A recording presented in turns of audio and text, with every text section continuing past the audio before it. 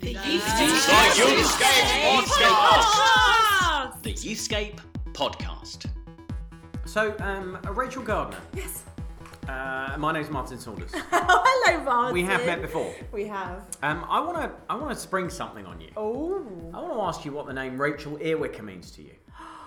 Rachel Earwicker. Well, it's my maiden name. It was a name before I married Jason and took his name. Would I take his name now? I don't know. What else would Rachel Earwicker be known for? As in ear picker and nose picker? No, I'm just wondering what the name Rachel Earwicker. Well, it was pronounced Erica, actually. Was it really? I was called Rachel Erica. Oh, no! No! Now, I've just... Oh, no! I don't know if you can hear this, gentle listener. Oh. It's a lovely little tune, and listen to this.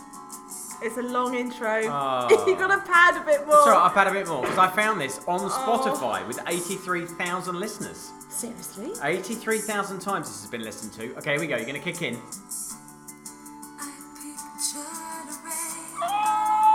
Oh, I like this. This is lovely, isn't it? I was 19 years old. You were 19? I was 19. Now I have flushes, but then I had flashes. We've heard about that. Oh, that was almost in tune, wasn't it? Oh no! So let's just, before the copyright people get to us, what on earth? Why have you got your own Spotify page? With one of them, Fields of Gold. Yes. You've done a cover of Fields of Gold, which Yes. is on a variety of Celtic moods. Celtic Sorry, women. Celtic's a football team. Celtic moods, mellow acoustic moods, Celtic woman, Celtic collection, I have not and seen- Irish romance. I didn't know you were Irish. I've not seen a single penny for any of this. What? No money. Well, let me tell you something right now, because Yeah. Fields of Gold, which I know you didn't write, that was written by Sting, yes. but Fields of Gold has been listened to on Spotify. Do you know how many times? No. You don't know?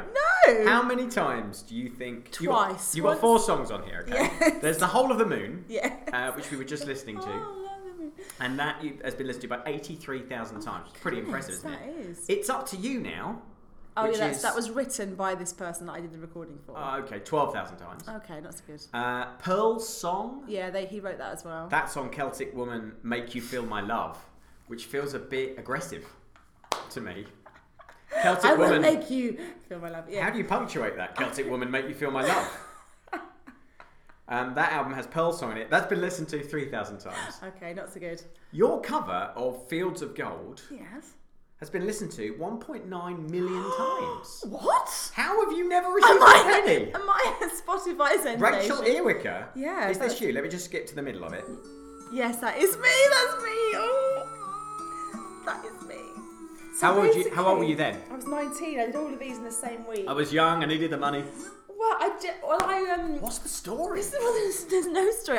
We just moved to Ashburnham Place, and in the little village was like a little Celtic, little bunch of nerdy guys. Actually, I really Bunch fancied of one nerdy them. Celtic young guys. with panpipes and little flutes and just a little recording What? studio. They were just really nice guys, so I just did some singing for them, and that was it, officer. That's all that happened. And they've made a fortune off you. I probably have. 1.9 million listens on Spotify. Surely you're awful. due a little royalty. Yeah, that would I be expect nice. Sting is probably coining it in off of you. Yeah. Oh yeah. Oh my goodness. Yeah, I'm now going to see how many times Sting's version of Fields of Gold has been listened to. Talk But amongst the yourself. hilarious thing is, at the same time, I did a bit of recording for a guy that he sort of did his own sort of play, film, and it was filmed and it went on mainstream TV. But I sang the voiceover for it, and it was a really awful film about I can't remember now like what the topic of the conversation was, but it's me singing this like very lovely little kind of Irishy song, but the film is really awful. So I think back in those days I had no sense. Right, so in my Fields brain. of Gold by Sting has been listened to on Spotify 79 million times. Oh, well, I was one of those million then. Okay, wait a minute. Yeah. Eva Cassidy, who, the Yeah, tragic famously. Eva Cassidy, Famously. she did a cover of Fields of Gold, didn't she? It feels like your version of Fields of Gold is based on her version of It Fields probably of Gold. was massively so. There was no innovation. That's in only it. been listened to 18 million times. Oh my You're goodness. Only 17 million behind. 10 times less popular than Eva Cassidy. Cassidy. That could be your new strapline.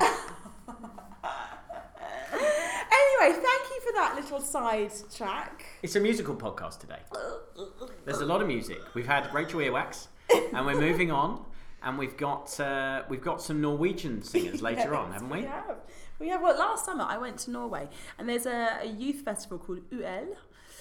I don't know what it stands for. It's a U and an L. Yeah, UL, but it's UL.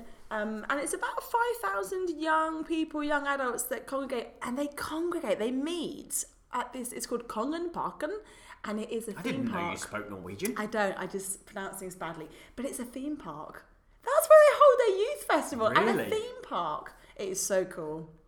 And they have like big gatherings and preach and stuff. So I've been out a few years and preached there and taught there, and I love it. I love Norway. I love Norwegians. They're beautiful. But this time I took my phone and said, I want to record some of you chatting to me about youth ministry. Yeah. What was that voice you just did?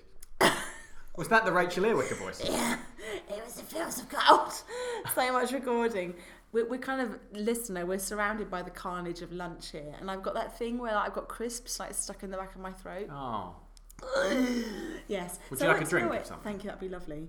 So I went and hung out with them, and I always think it's interesting seeing youth ministry and conferences and events in a different context, isn't it? Just seeing what the challenges are. I went to one in a football stadium in Holland once, run by an organisation called, and I'm not joking, EO.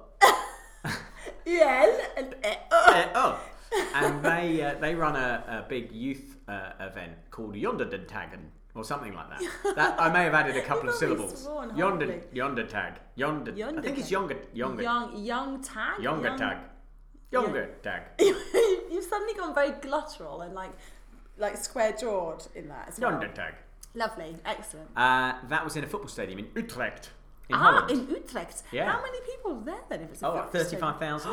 Yeah, kids. That's amazing, isn't it? It's so amazing. And it was so Eurovision as well. They had a whole thing where there were like the hosts, and then there were other like wackier, younger hosts who were backstage in like really zany clothes. Yeah. It was really very European. Yeah. Actually, I have to say this event, UL in Kongenparken, they absolutely know how to do the stage performance as well. And I'm not saying that as in they couldn't do anything else, but they were just amazing. Like the quality, the high tech stuff, and the outfits. It was so cool. They were so cool. So when you were there, yes. you did a couple of interviews, did a couple of recordings for us. Yes, I did. Coming up at the end, we have music. Yes. From a choir? Yeah, well, they were just... And you? Are you in the choir? No, I wasn't in the choir. They were just like these lovely, young, blonde Norwegians stood in a circle just singing. And I thought, I'm just going to record this. It's beautiful. It was just so nice.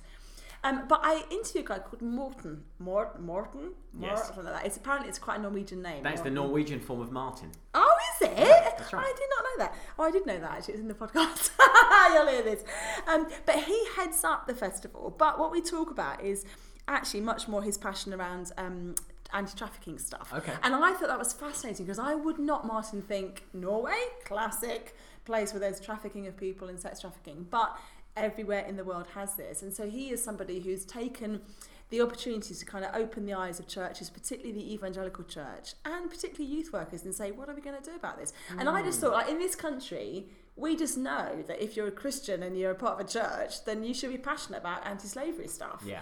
And the Norwegian church obviously know that too, but this is a beginning for them, I think, in many ways. So the Norwegians haven't really caught up with this yet in the church itself. I get a sense they haven't, and I'm probably painting terrible brushstrokes, but I think one thing that I noticed that the evangelical church in Norway does amazingly is have a real vision for global mission. So at this event we met these couples that have been living out in like literally far-flung places in the world where they've had to go learn the language and then stay there for 40-50 years. That is commonplace.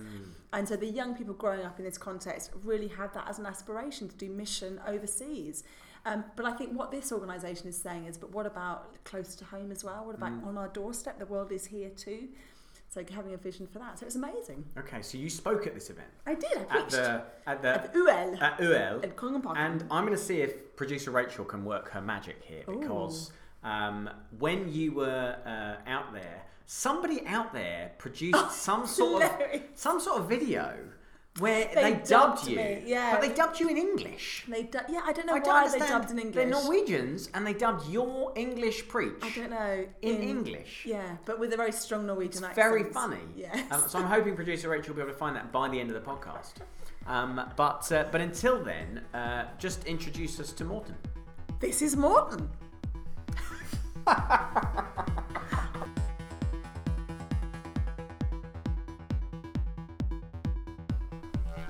The Youthscape Podcast. So, Morten, I can't pronounce any of these Norwegian names. No, that's quite fine. Morten Is is it- one is of it the Morten? it's one of the better versions I've heard actually. Is it the best Norwegian name there is? Well, no, you probably have names like Vegard and Yeah. Trond and names and Ola, not to mention. And they're all Viking type. yeah, all names, aren't they? Viking kind of. So actually, mine is more. It's a Norwegian word, Scandinavian version of Martin. Okay. Oh, Martin! Yeah. And I did this podcast with a guy called Martin. wonderful, Oh, that's wonderful. brilliant. Oh, Yeah. that's very good.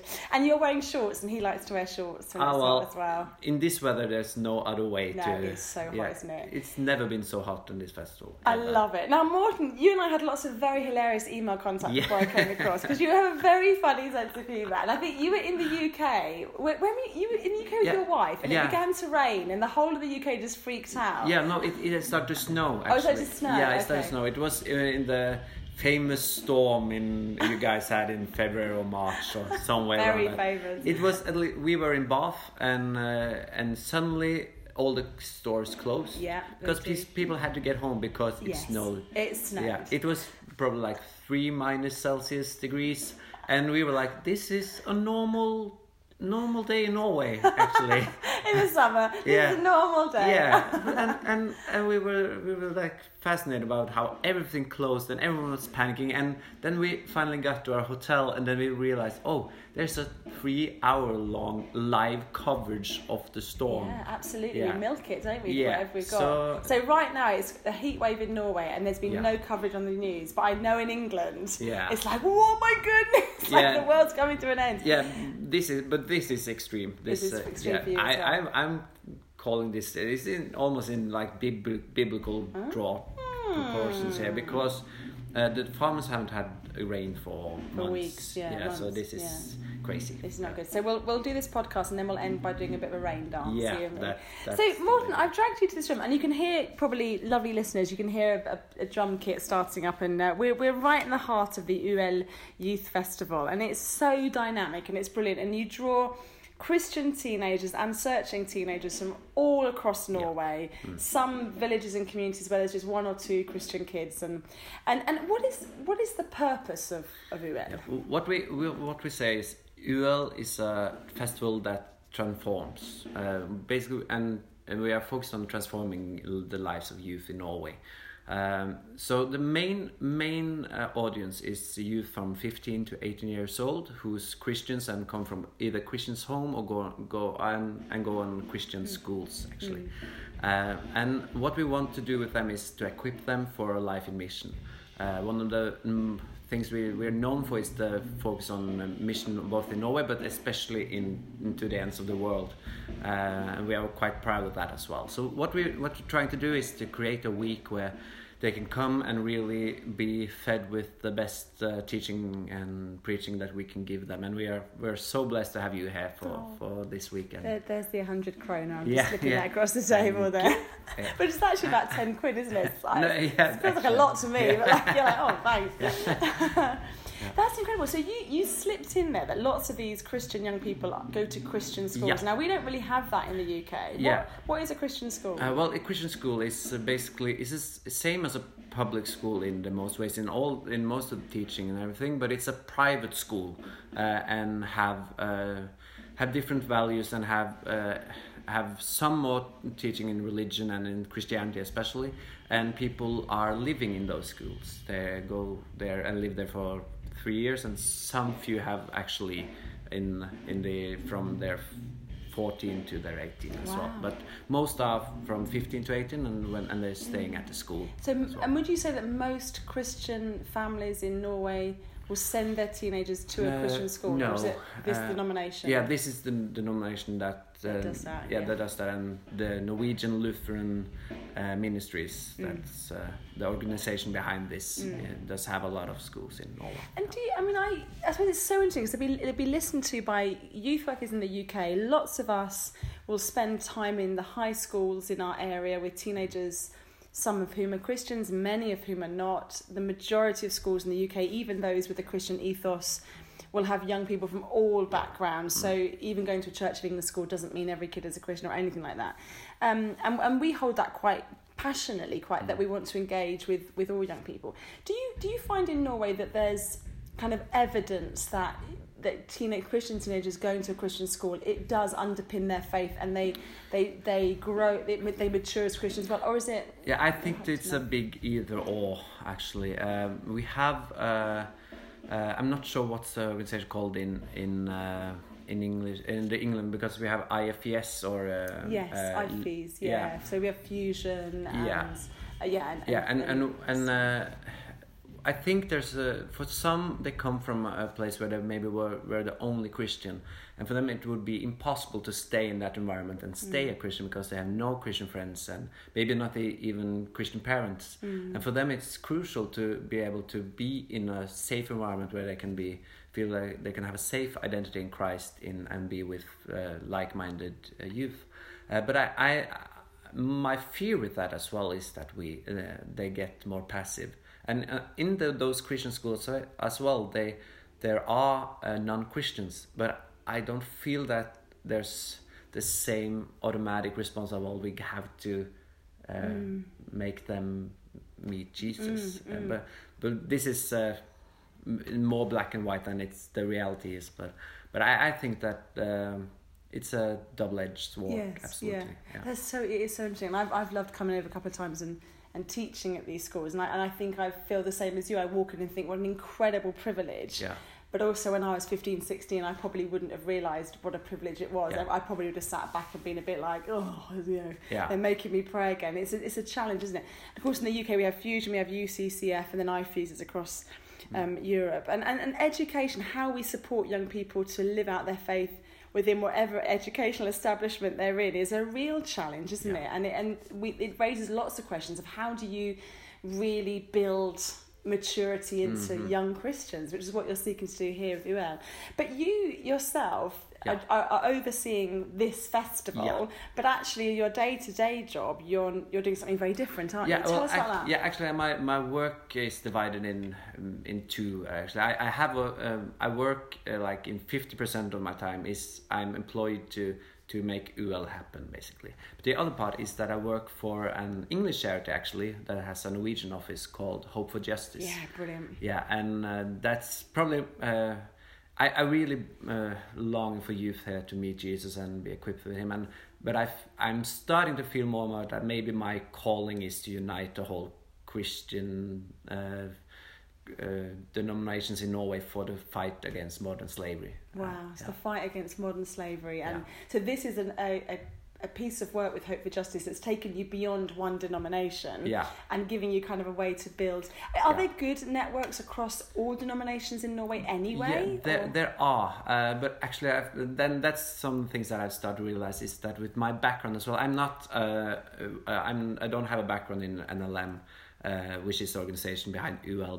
But I've been so blessed with having both have taught in from more liberal places to more conservative places, and work with IFES Norway and have quite a non-denominational background. So I have I get easy entrance to quite different environments as well. And this topic of ending modern slavery, I think there's been kind of global conscious awareness, hasn't there, about this? So, but this is Norway, the land of fjords and those lovely cinnamon buns with custard and very beautiful young people that run off mountains and are just glowing. They are just glowing, can I just say that? So what does modern slavery look like in Norway? Well, in some ways, I would think that modern slavery in Norway looks quite like in Britain, but we don't have, as I've understood, in Britain you have quite more poverty than in Norway. So, but there's forced labor and there's sex trafficking and also refugees that tried their luck to get to Norway but get refused and then are on the run from the police as well. But we have immigrants from Poland and a lot of the things that we've discovered is from is victims with background from Poland or other West East. East Europe. Eastern Europe. Yeah. Yeah. So in your role as Director of Hope for Justice here... Yeah, well, I'm not the director, I'm the Regional Development Manager. Okay.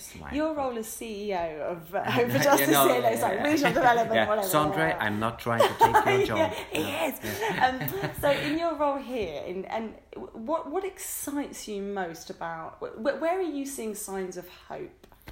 I'm seeing signs of a lot in the youth, especially actually, because they are the ones that first are saying we have to do something about it. It's more easy to get them engaged than the older generation. Well, let's talk about that because that's interesting, isn't it? So why are you getting them engaged and the adults not? I wish I knew what the reason is for that. I think in some ways it is that youth are less formed in their ways. And they're looking for something to be engaged in and something to create a difference in the world. And modern day slavery is one of those things that no one is for it. There's no one that says, no, I don't want to fight this. But, and I think youth really feel the injustice of it, and that people in their own age or younger or older are being captive and being forced to do horrendous things. I think that connects deeply in their heart because it's one of the things that connect also deeply in God's heart. So I think there's something in that. But I see a bright future because I think there's an awakening now in this area, and it's me and others' job to make that go from just an awareness to actually engagement, which I think is the crucial part in this. It's interesting to wonder as well as you straddle both these worlds, so NLM and making sure this fantastic UL conference happens brilliantly, but also this awareness that you have and this heart for the whole church in Norway uniting against modern slavery. It'd be interesting to see just in a few years' time how that affects youth ministry in Norway. If that becomes one of the great topics that is a missional cry, and as you say, young people wanting to know what to give their life for, and they'll give their life for a saviour who says, I set you free, so you come with me and set others free. Are you getting glimpses of that? Do you find that youth workers are also grabbing hold of this, or are they a bit tougher than... The challenge, I really think that when I sit down and talk with people and explain this is what's happening and this is what we can do about it, and then a lot of them are saying, well, we want to be a part of it. So truly there's a lot of amazing people who has already stood up for this, and actually Hope for Justice in Norway's beginning in here was that they created an event in Norway in one of the big stadiums in Oslo, and they gathered around 10,000 people or something like that to go, and in one the event was called One Day, and it was like one day everyone will be set free. And that was the start of Hope for Justice in Norway. So we have some traction, but I think modern day slavery is all around us, and it's one of those things that you, like Will before said as well, now when you know about it, you can't turn the other way around and say that we didn't know. And it's like Jesus who's going to ask us when we ask, when were you naked? Yes. It's basically the same thing. We know that people are being in chains, and God will ask us, what did you do about it? Yeah. That's a very humbling thought, isn't it? And of course, Hope for Justice is founded by, is it Ben Cooley founded it, didn't he? Yeah. And he's very well known and very well loved, an incredible guy. So if people wanted to, first of all, if people wanted to come and visit Norway, where should they go? Obviously, UL Festival, which happens every summer. Absolutely. And actually, I would genuinely say, if you want to kind of challenge yourself, take young people out of their comfort zone, come and visit a different festival, come and meet Christians somewhere else, then come and check out UL. But where else in Norway could we go? What's the good... Well, of course, we have all the fjords, and of course, you're not that far away, and we arranged trips here during UL to the Pulpit Rock, which has now been used in the newest Mission Impossible movie. Oh, does Tom Cruise like jump off it or jump on it? Yeah, I'm not sure if he's climbing up it or what he's doing, but of course in the movie it says that it's in India.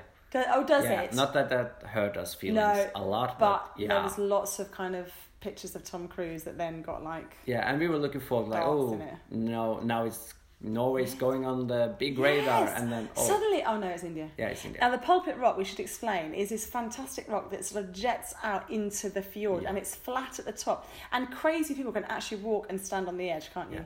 And is there no health and safety in this country? No. Apparently not. If this was in England, they would be like, honestly, the most enormous like Pyrex and like plastic, and you'd have to like wear a harness and have like 4 weights. But anyway, but in Norway you can go and stand on the edge of there. So that's amazing. So come to the Pulpit Rock. And when you next come to the UK, where would you like to visit? Because people listening here from all around the UK, so who do you want to go and stay with? Give us a name of a town and we'll set you up with some people. Where do you want to go? Well, I will probably go because I want to visit the Hope for Justice headquarters as well. I want to go to Manchester. Yes, great city. But my wife and me are both very... we will probably go to London again because we love musicals, and we ordered tickets. We have been to Hamilton. Not to rub it in, but we've been to Hamilton. It was an amazing Was musical. it great? Oh, that's good. I'll tell you what, you need to come to Luton as well. Have you heard of Luton? Yeah, I when I played championship, a manager football game from like 1994, I managed Luton, so I've heard about it. Do you know, there is so much between you and Martin Saunders. He loves like washed up football teams, and he's also written a novel about football, which sold about 3 copies. So if you come to Luton, you guys can hang out. Yeah, maybe I can get buy the 4th copy. The 4th copy! We will find. I'll photocopy the 4th copy for you. But Morten, thank you so much for your time. This is the Youthscape podcast.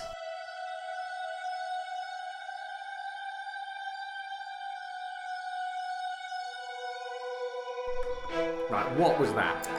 Okay, so I'm not there, and you think it's open season to make fun of England's Messiah, my pre-evangelistic football novel, which I'll have you know has sold more than 3 copies. Well done, very good. It was pulped in 2011. Like Alan Partridge's book. I always think, when I think pulping, I think Alan Partridge. Well, I think you've got a new audience in Norway. I think you could get it translated into Norwegian. Get it out love of the pulper. Get it out of the pulper. Well, I like the sound of Morten. He sounds like a nice guy. Awesome. I used to play Championship Manager as Luton Town as well. That's how a lot of us. I think Luton Town was a popular choice for Championship Manager back in the day. Wow! So would you have played at the same time? I don't understand how this works. You can't play online. Okay. I mean that wasn't invented then. No. But yeah, you could play as Luton Town. Awesome. It's great fun. But we should. I mean, in all honesty, let's get them over to Youthscape at some point. I'd love them to come over. Come over, buy one of the last remaining copies of what is now a collector's item, England's Messiah, and we'll welcome you here and have a laugh over our names being slightly similar. Now, I am overwhelmed by the speed and efficiency of producer Rachel because we have here the audio of you speaking at UL, but dubbed into English. Into English in a very strong Norwegian accent. And I don't know how this is going to play, really, gentle listeners, because this is a video of you moving around, and really the gag is you're moving around. I'm preaching and bumping, but jumping up and down quite a bit. Can we put this on the Patreon? We'll put this on the Patreon. So if you're a Patreon subscriber, then you'll get this. Great. If you're not, then this is a great moment to become a Patreon subscriber for 79 pence. This is how they treat their guest speakers in Norway. Okay, so this is... if you can imagine, Rachel Gardner moving around a lot on stage, doing her thing, and here's her dubbed into English by Norwegians. It's raining here in Rogaland. What a shocker. I mean, it's even wet down here. But anyways, now we're here at Kongeparken. And look at you all. You look just amazing. I am so excited for UL. I mean, more excited than this even. Look at my arms. And I have to warn you, when I get this excited, I'm going to start singing opera. I mean, real opera. Like, listen to me now. I'm singing opera. Yeah, I don't know what was going on there, but I liked it. I think it was better their version, wasn't it? So you're basically moving your arms a lot. and Yes. and so they reinterpret that as you singing opera. The Norwegians, eh? They're gorgeous. Big at sort of dark dramas. Yes. Not so big on the comedy. That was hilarious. I also caught up with one of the worship pastors, a woman called Line, because years ago when I first went to Norway, it really struck me that they had this sort of big sort of Hillsong, fantastic, great worship bands, really engaging songs, but the young people would just all stay seated, and some of them would sing, some of them wouldn't. And then over the years, I've noticed that they'll stand up more and get more involved. And I was asking Lena about that because it's so interesting, isn't it, Martin, when you have the cultures meeting. And in Norway, the culture is that you don't stick your neck out, you don't say, look at me. And if you stand up to worship, it's a way of kind of saying, look at how great I am. Oh, really? Yeah, so they've really been working on shifting the culture around, actually, with these younger people saying, actually, no, it's about surrender to Jesus, so don't worry about other people think. And so now, actually, everyone is standing, they're doing what they want to do, but it's amazing. Well, I would love to listen to this interview, and then I'd like to talk to you about charismatic worship.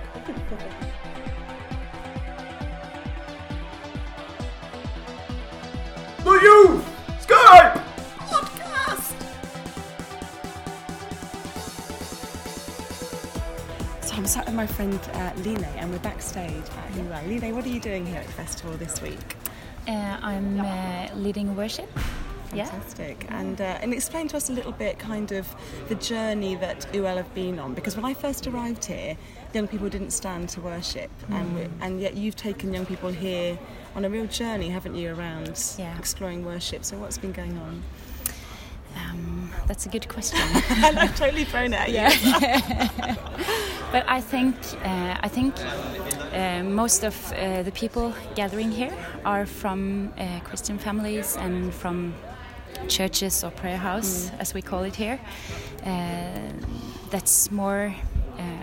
They're not so used to maybe stand when they worship, and they're not been talking so much about worship and what it can do and what it means. So I think many people experience it new here. So and I think the Spirit has been working here as well, and we've been trying to lead as good as we can, and trying to talk about it in seminaries, and but I think it's the work of God through us. As you told me last night, that you felt the difference from when you were here like 5 years ago. Absolutely. And that's very exciting. And it's like the Spirit has, I don't know, set us free in some sort of way. These young kids, and I know that the worship means a lot for them. So that's very exciting.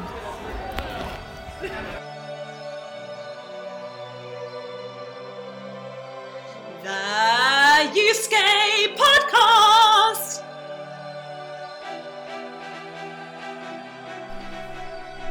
Rachel, you are a worshipper. I feel like I'm on the hot seat this whole podcast. You enjoy a bit of worship, don't you? I do. People don't know. People may not know that you are an accomplished worship leader. And you often lead worship on our team retreats. And I remember the first time it happened, I was like, she does this as well? She plays middle C. Look at that. And so I have a question for you about the charismatic expression of singing in church. You know that thing where, because I basically saw this when I was about 14, people raising their hands in worship, okay? I'm now 40. I've always been too embarrassed to ask the question, what's it all about? Why do people raise their hands in worship? Well, my lovely neighbour, who fairly recently became a Christian, and her background is sort of really painful, lots of addictive behaviour. She lifts her hands in worship, and I recently said to her, "Why do you do that?" And she said, "Well, when you're in front of someone who's much stronger and bigger than you put your hands up in surrender." And Wow. I've never heard it because she's so not from a Christian background. She hasn't got any jargon in her body, and I thought that's it. That's why we do it. We do it because we physically want to demonstrate what this is meaning for us. So I think I don't like the kind of charismatic worship where people feel that there's a kind of a culture, we have to do it this certain way, and someone starts doing a move and everyone has to copy. But I think using your body to express what this is meaning for you in this moment, I think is incredibly powerful, because we're physical beings, aren't we? And I think music, singing is one of those things that comes out your very gut. It's like your body becomes the instrument. So I think it makes a lot of sense that your hands follow. But it's only one way to worship, isn't it? It's not the whole thing.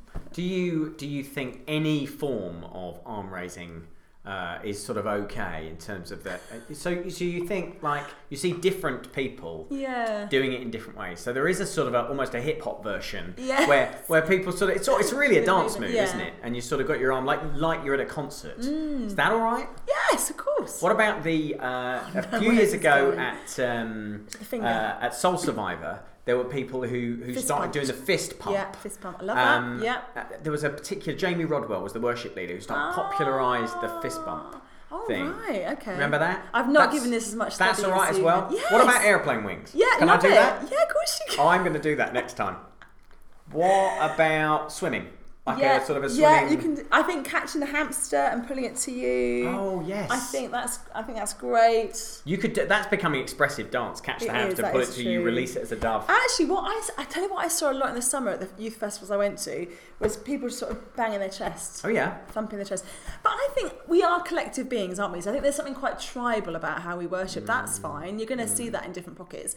But I think what is so beautiful is we get to worship the creator of the universe. There's something about what we do in worship that pleases him. I mean, that, like, get your head around that. It's crazy, isn't it? So I think when we get that, there's a kind of it kind of liberates us, I think, a little bit from... I mean, what I find very difficult, this is me being honest now, is if I'm in a setting where we're worshipping Jesus and people look completely bored. I almost want to get them by the scruff of the neck and say, just go and sit outside. Like this is something or it's nothing. And I know that that's an extreme part of my nature, which is not always very helpful because it's quite judgy, isn't it? I'm sort of saying to you, because you don't look like you're worshipping, I think you're not. So I think we need to be careful, don't we, that we don't judge other people's quality of their heart from what we see them doing. But I do think it's a great disservice to young people and to God if we as people gather together and we bore the pants off ourselves, let alone young people and God. So I think I'd like us to get a lot more creative in our worship. We do have a responsibility as youth leaders if we're in a context where, like church, we definitely have a responsibility not to look at our phones during worship, not to look bored, not to look disengaged. You know, if you're not somebody who's very physically expressive, at least look like you care about being there, I think. Because actually they're looking at you all the time. So that's why I go back to being 14, is I was looking at my youth leader, and my youth leader was just going for it at the front and diving on the floor, you know, maybe a little too much from him. But I was like, okay, this means something to you. Therefore, I'm going to see if it means something to me too. And of course, there's always the risk of emotionalism. There's always the risk of control and all that kind of stuff. But I think... that's why I think it's so important that also we are worshippers in private, that we learn how to worship Jesus when it's just us and him and no one else around. You know, that's really important that we do that as well, because then our public worship is an expression of that private place. It's not then something we put on. A.W. Tozer, I'm reading a lot of it at the moment. Oh, come on, not again. Talks quite a lot about the kind of self-absorbedness of worship. If I need things to be in a certain way before I'm then feeling, I feel like worshipping now, then actually there's something about that's a little bit, we need to challenge that in ourselves. If we can't worship Jesus stood at the bus stop and it's raining and the water's just splashing in our face, if we can't in that moment say, Jesus, I come to you and you're awesome, not in a fake kind of, everything's fine, but if in that space we can't say, God, you are good, then if the only time we say God, you're good is when there's perfect music, it's my favourite song, you know, the person next to my fancy, whatever it is, then actually we need to question how much we're learning to be worshippers. So it's a big challenge. That feels like almost the most profound way in which we could end this podcast. But we're going to go even more profound now. We're going to end with some music. Oh yeah. So you recorded this at the event in Good. They were stood in. What's it called? In Congan Parken. Congan Parken. They were stood in a circle with their eyes shut, so I just put my phone in there. You just recorded. That's almost abusive. You recorded people singing without their consent. Yeah, no consent. So this was recorded without anybody's consent. We're very sorry, but we'll see you soon on the Youthscape podcast. This is some Norwegians.